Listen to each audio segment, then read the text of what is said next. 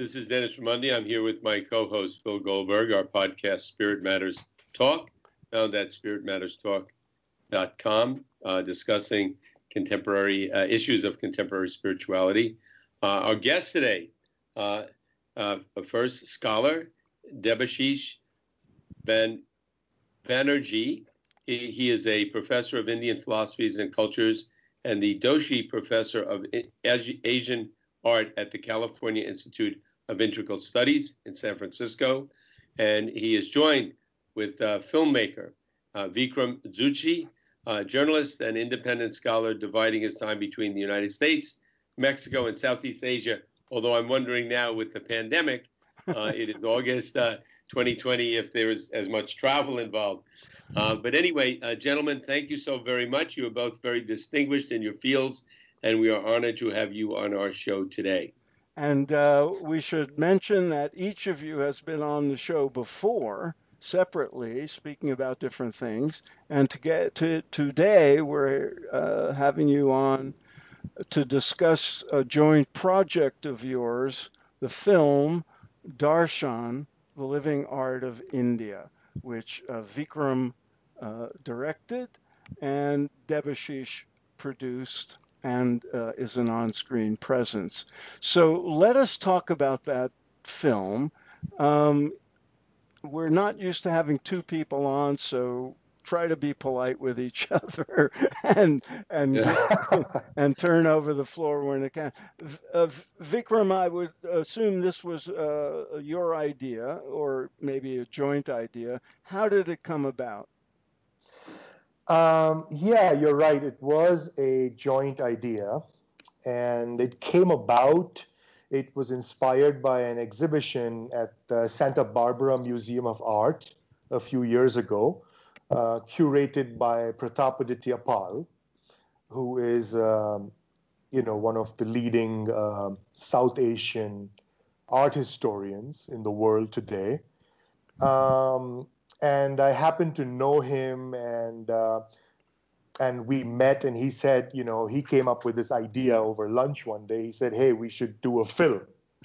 So I said, "Okay, let's do it." And then he introduced, and then I met Debashish through him at his place, and that's how the whole thing came about. Although it took much longer than we thought it would, due to various, there were just glitches on the way, and just life happened. And but anyway, so the film's out, and we're happy we we did what we had to do. I wanted to ask, gentlemen, either of you, the word darshan. I have a pretty good idea of what's meant by that word, but maybe a lot of our listeners don't, or maybe it's used in different ways at different times. And so the title of the film, Darshan, The Living Art of India, how would you define darshan in that context? Debashish, would you like to answer that? Yeah, sure. Yeah, the word actually, Dennis, you're right. It has several meanings in different contexts. Literally, it means to see, but it's used in a spiritual and philosophical context in India. And in a spiritual context, it means to see and be seen. So there's a reciprocity about it, which is applied to viewing the divine, either in an image or in a person, so that one goes for darshan to a guru's place, for example. So we are highlighting this idea of darshan because we are seeing that as a medium for spiritual experience in India that undercuts all the ritual and all those things and becomes anyway a uh, kind of a foundation for spirituality in India, which people often overlook. That leads to another Sanskrit term that I wonder if it comes into play in the context of the art you depict in the film and the film itself. This intersection of uh, visual art, which you emphasize in the film, and a spiritual experience. So in India, art isn't just decorative, although it serves that purpose in people's homes and all too. So, but the word I'm thinking of is rasa. Does the concept of rasa enter into it, and can you explain? Yeah, so I'll take a stab at it, and Vikram can also speak to it. Rasa is a aesthetic term for the kind of spiritual emotion that is evoked by specific kinds of depictions. So, there are classifications of rasa in Indian sort of aesthetic theory. And a really great figure of Kashmir Shaivism, Abhinava Gupta, gave it a very profound aesthetic spiritual interpretation. So rasa would apply over here to darshan as well, in terms of the specific content of the kind of depiction and what it evokes in us. Very good. Vic, you want to add anything to that? Yeah, sure. So rasa again is it's sort of you can call it enjoyment, and as opposed to other Sanskrit terms, like moksha, it's very sensual and earthbound, and it speaks of enjoying the process of creating and sharing art, wherein the artist and the and the person enjoying the art uh, sort of become one, Mm. through Mm-hmm. where it brings them together, whether it's dance or film or poetry or theater. And so that's basically what you could call it, the yoga of art, Mm-hmm. of making and sharing art, in other words. And it's a portal into that enjoyment, that divine enjoyment. Mm-hmm. So, I have a question. I have never made a film, and I can not imagine how complex it is, because putting on a podcast for me is extremely complicated, and I have to think a film would be probably 10 to 20,000 times easily as complicated as putting on a podcast. So, Vikram, you are it's a film by you, and it is produced by Debashish. And I'm wondering how you guys divided your labors. What a little practicality in terms of how this is done. Does one person write it, another person puts it together? Give us some insight into that. sure. I'd love to do that. So, um, documentary form is very different from from fiction Mm-hmm. filmmaking, because there you have a screenplay and actors, and you're largely in control of everything. Okay, you can rehearse and you can storyboard, and so there are very few surprises, as opposed to the documentary form where you actually do not have a screenplay, and you may have an outline, and you have a basic idea of where you're going, but the actual writing of the film takes place in the editing room, and that's where the film is made. Because so you may end up with 80 hours of footage shot on the road, like in my first film, Max Kennedy and the American Dream, which was about the US Mexico border and the politics of immigration.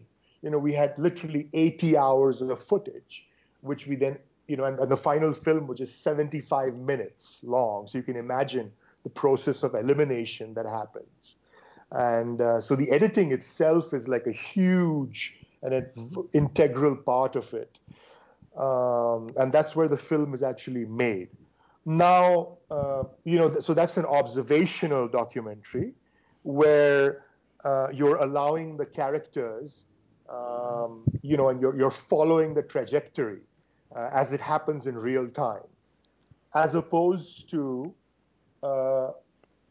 say, a History Channel type of documentary where it's it's all speaking, talking heads and interviews and voiceovers leading the flow, where there's a lot more control and that sort of thing, where you can write it out. In this case, it was a combination of both. So in the beginning, I thought it was going to be more observational, but then we realized that our sponsors had certain needs, and because it was going to be shown at culture, at universities and museums and so on, so that there was this element, this need to be more expository than I would have liked. So we added lots of interviews, and then later during editing, we recorded a voiceover track. That wasn't the plan originally, to make it understandable, to the lay viewer, because we needed them to understand certain things from a more didactic level, as opposed to pure artistic expression, which is a lot more stream of consciousness. The film focuses on largely on the artisans and craftspeople who create the works of art that end up largely in temples in India. Now, anybody who's ever been to those temples knows that a lot goes on at where these images are presented, and one of them is there's a certain didactic quality to some of the works where stories are being told in or scenes from the Puranas and the epic tales of India. How does the teaching the didactic element of visual arts enter into the spiritual component of the pujas that are done, the rituals that are done in front of the images? I hope that's a clear question. Sure, Debashish, would you? Yeah. Yeah, if I may take that, Phil. Uh, Actually, it does and does not enter into the rituals. It does enter into the rituals because, of course, whatever aspect of the deity is being, celebrated in a temple, has specific meditation, you know, kind of verses that are repeated. So they're invoking that particular form of the deity that occurs in a mythological context. So, from that point of view, there is a relationship with the ritual, but there is a more extended sense in which the people who come there to that temple are only secondarily interested in the ritual. They're primarily dwelling on the stories and all that, which are completely outside that particular context. They belong to that context, but the people relate to it in their own way, in terms of darshan, rasa, and the other important term is bhakti. Bhakti, which is loosely translated as devotion, is equally enjoyment. I mean, Vikram was talking about the enjoyment aspect of rasa. So bhakti, in the Indian sense, is also entertainment, because even the term bhakti is derived from the same roots as bhukti and bhoga, which is to enjoy. And so they enjoy the relationship with the divine through these stories and contemplating these stories, acting them out, putting their heart and soul into the relationship, basically. Very good. I wanted to also ask, what do you hope to accomplish with the film? What you want audiences to go away with, what you want them to learn, to experience? Is there a goal that you have, or goals in regard to that? Vikram, why don't you go for that, and I'll fill in a few words afterwards. So basically, we wanted to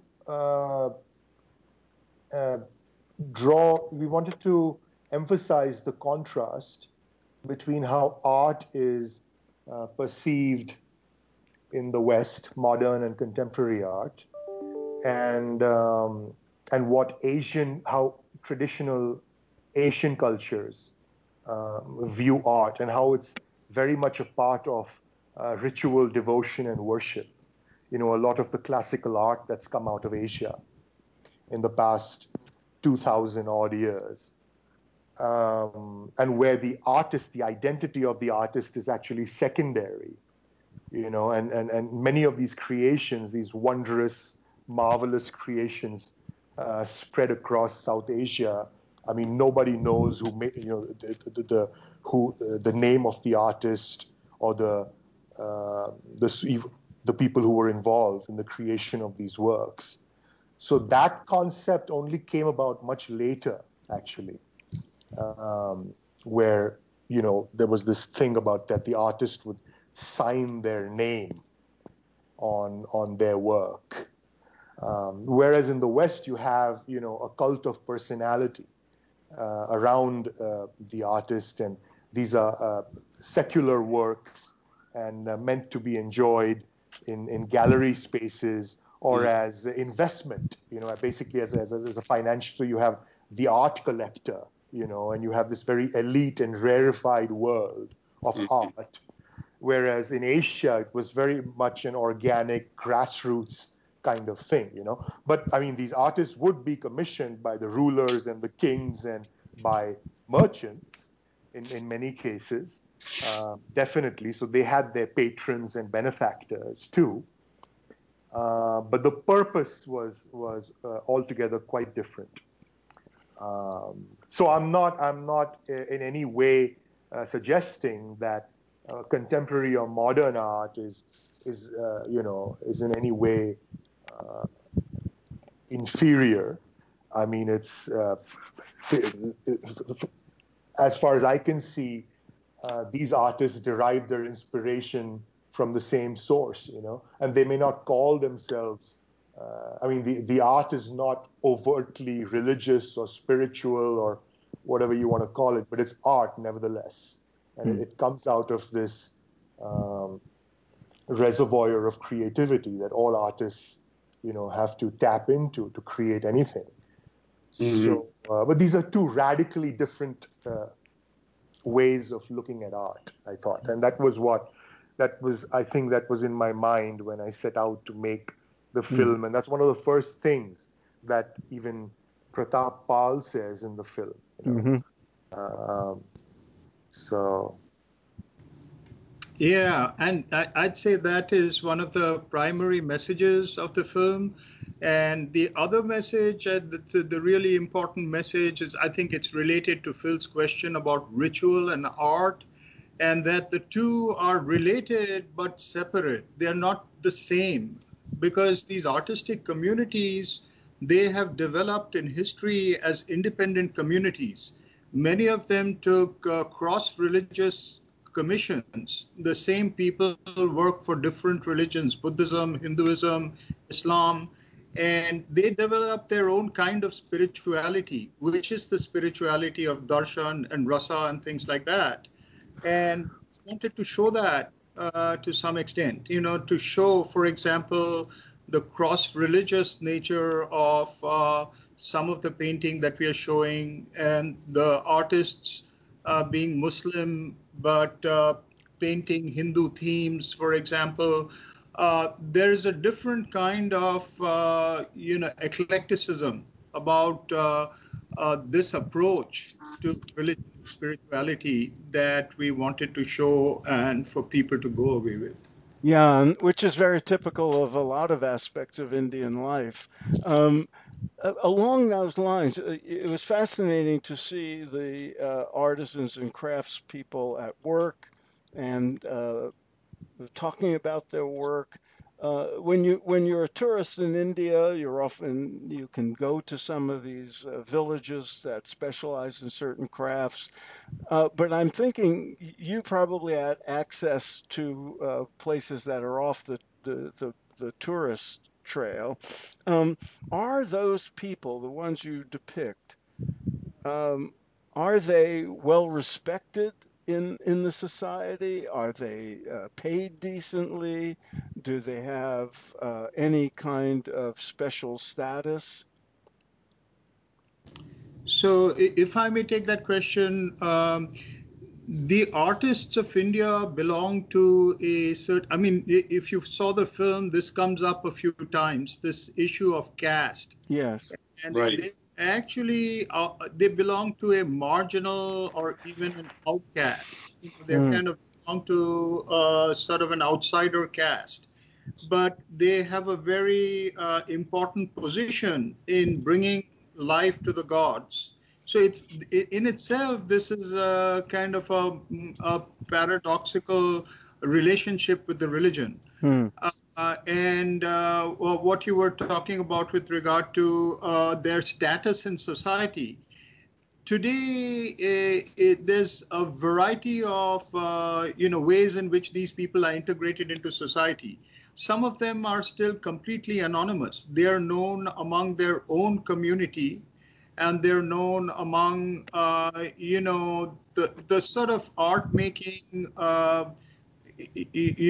context of the temple. But some of them, like for example, the artists of Calcutta who are making those sculptures for Durga Puja and Kali Puja, they have become very prominent. They Mm. are hugely sponsored, and some of them have statues that are being collected by major collectors abroad. So this question is a very interesting question that has a variety of answers that has to do with negotiating one's place in Mm. the world. And Right. I think it's a fluid thing today, much more than it was at a time when castes were really fixed. Mhm. When you made the film, were you thinking in regard to the audience being mostly from the West, or is it a film that when you made, you were thinking you wanted to be equally um, absorbed by either Westerners, people from North America, Europe, and people from India?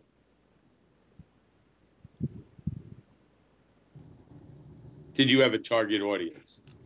Well, I think both, but I think we started off with an American audience in mind because, as Vikram was saying, the idea was kind of piggybacked onto the museum exhibition Mhm. at Santa Barbara Museum of Art. Right. And as he was pointing out, the primary message had to do with different forms of art, understanding what art is and responding to art. And so that was, one of our primary target audiences, the Western audience. But it also is aimed at the Indian audience. So we've had a few screenings in India, but I think our primary audience was a Western one. Okay. Vikram, the film is rather short. I'm guessing you have a lot in the can, or stuff that was not in the cutting room floor. Will there be a sequel? So Phil, the film was actually much longer, um, and we had to remove um, like a whole bit Mm. because of some legal issues. Ah. And then there was originally I thought this was going to be more of a stream of consciousness kind of thing, where the film itself reflects the artistic process Mm-hmm. rather than a didactic film led by interviews and voiceovers. But it just, I mean, it demanded that we treat it in that manner because it Mm-hmm. had to be explained Mm-hmm. to a certain audience, to an academic audience, and for professors who are going to use it in their courses. So it's just the way it turned out, and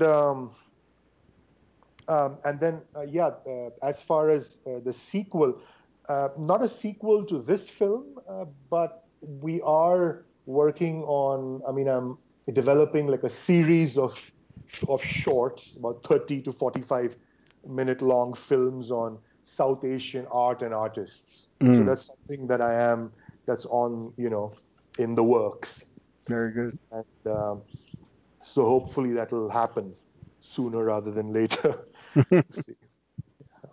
In this, I have one final question, and then I'll turn it over to Phil. I'm just wondering, what did you have a particular challenge? Was there anything about this film that was most challenging in making? Yeah, actually, there were lots of things. Getting all the money together, so that Mhm. was a big part of it. And the money came, it didn't come in a lump sum, so it came in installments. So it took much longer than we expected.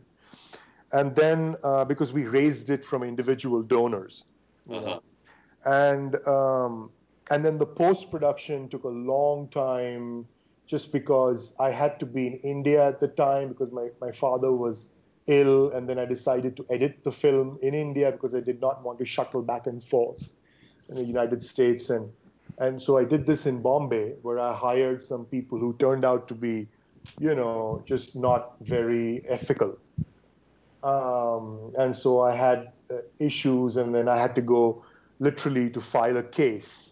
I went to the police, to get my materials back from some of these people. Mhm. So it was like a nightmare, literally. And I even wrote a long article about this ordeal that I went through. But then, I got it done. I got it done one way or another. And so, yeah, that's why the thing took much longer than we expected, actually. Yeah. I have a couple more questions. Dennis, I know you have time issues, so if you need to leave, I can just conclude. Yeah, take it from here. And again, always a pleasure. And we will get the word out about the film. Phil, take it. Thank you, gentlemen. Okay. Um, I You. have a couple of questions. The first one's for you in particular, Debashish. You're a scholar and you are an expert on the life and work of Sri Aurobindo. When you were on the show before, we spoke about him. Um, what did he say about the use of art and spirituality and the depiction of deities, in visual form, the murtis in particular? Uh, you see, he does say a little bit about this because you find that at the time when he was writing, it was a nationalist period. And of course, he spans the post nationalist period as well, but right up to about freedom. He died in 1950.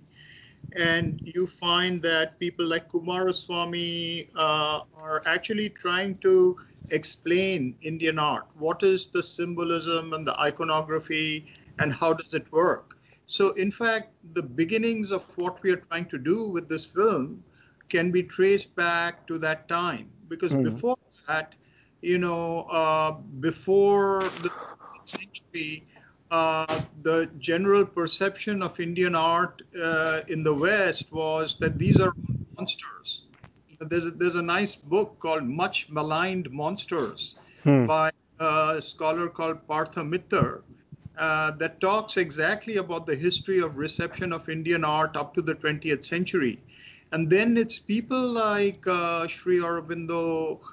He wrote a thing called The Renaissance in India, and it later came out as The Foundations of Indian Culture, Hmm. in which there are these chapters talking about what is the symbolism and what is the use of Indian art, which makes it different from the way in which art is considered in the West.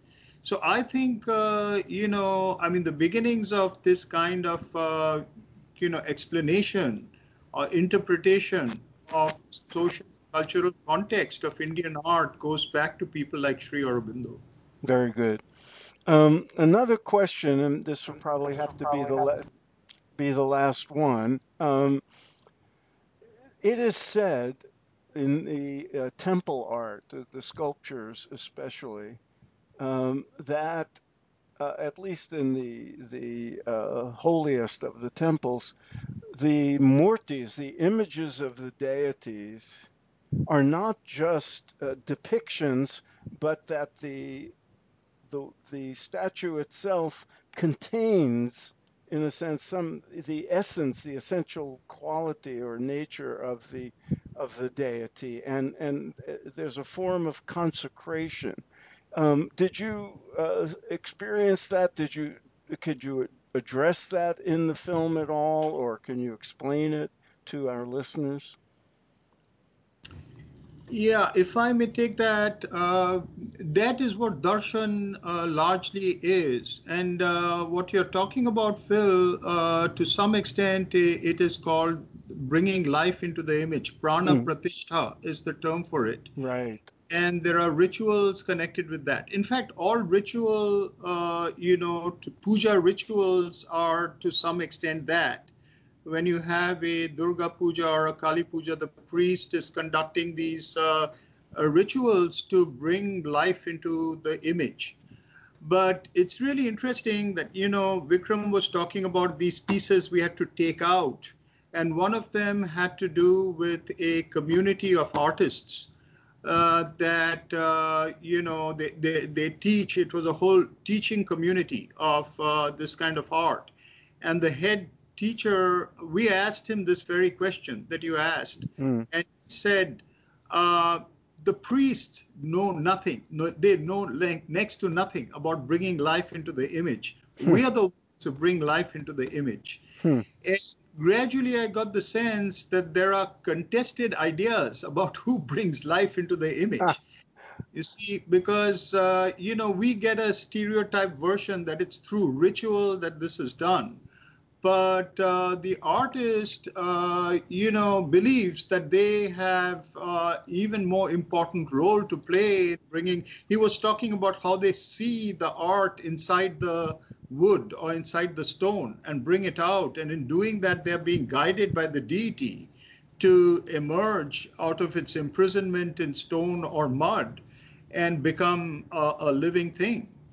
So they do, of course, this idea that you talked about is very prevalent, and that's one of the foundational ideas of darshan. That what right. you're looking at is not just a stone image or a clay image, but the living body of God. And if you look at it like that, God looks back at you through those eyes. So, darshan itself is a way of bringing to life Very uh, good. that which seems to be dead. Very good. Vikram, why don't you take the last question, which is how can people see the film?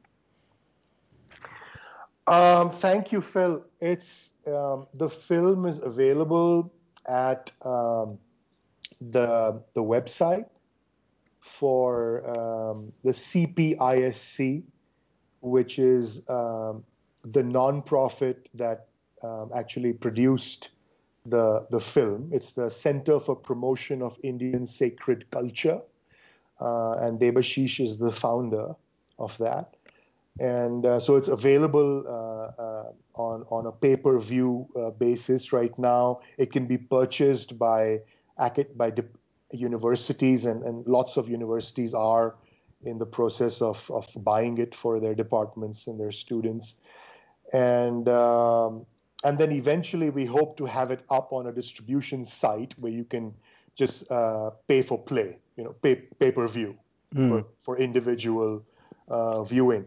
Debashish, can you do pay-per-view on CPISC at this point, or? We technically we can, Vikram, but we have disabled it because we are trying to negotiate something with other pay-per-view people. Uh, Yes. but depending on how that goes, we can technically enable it.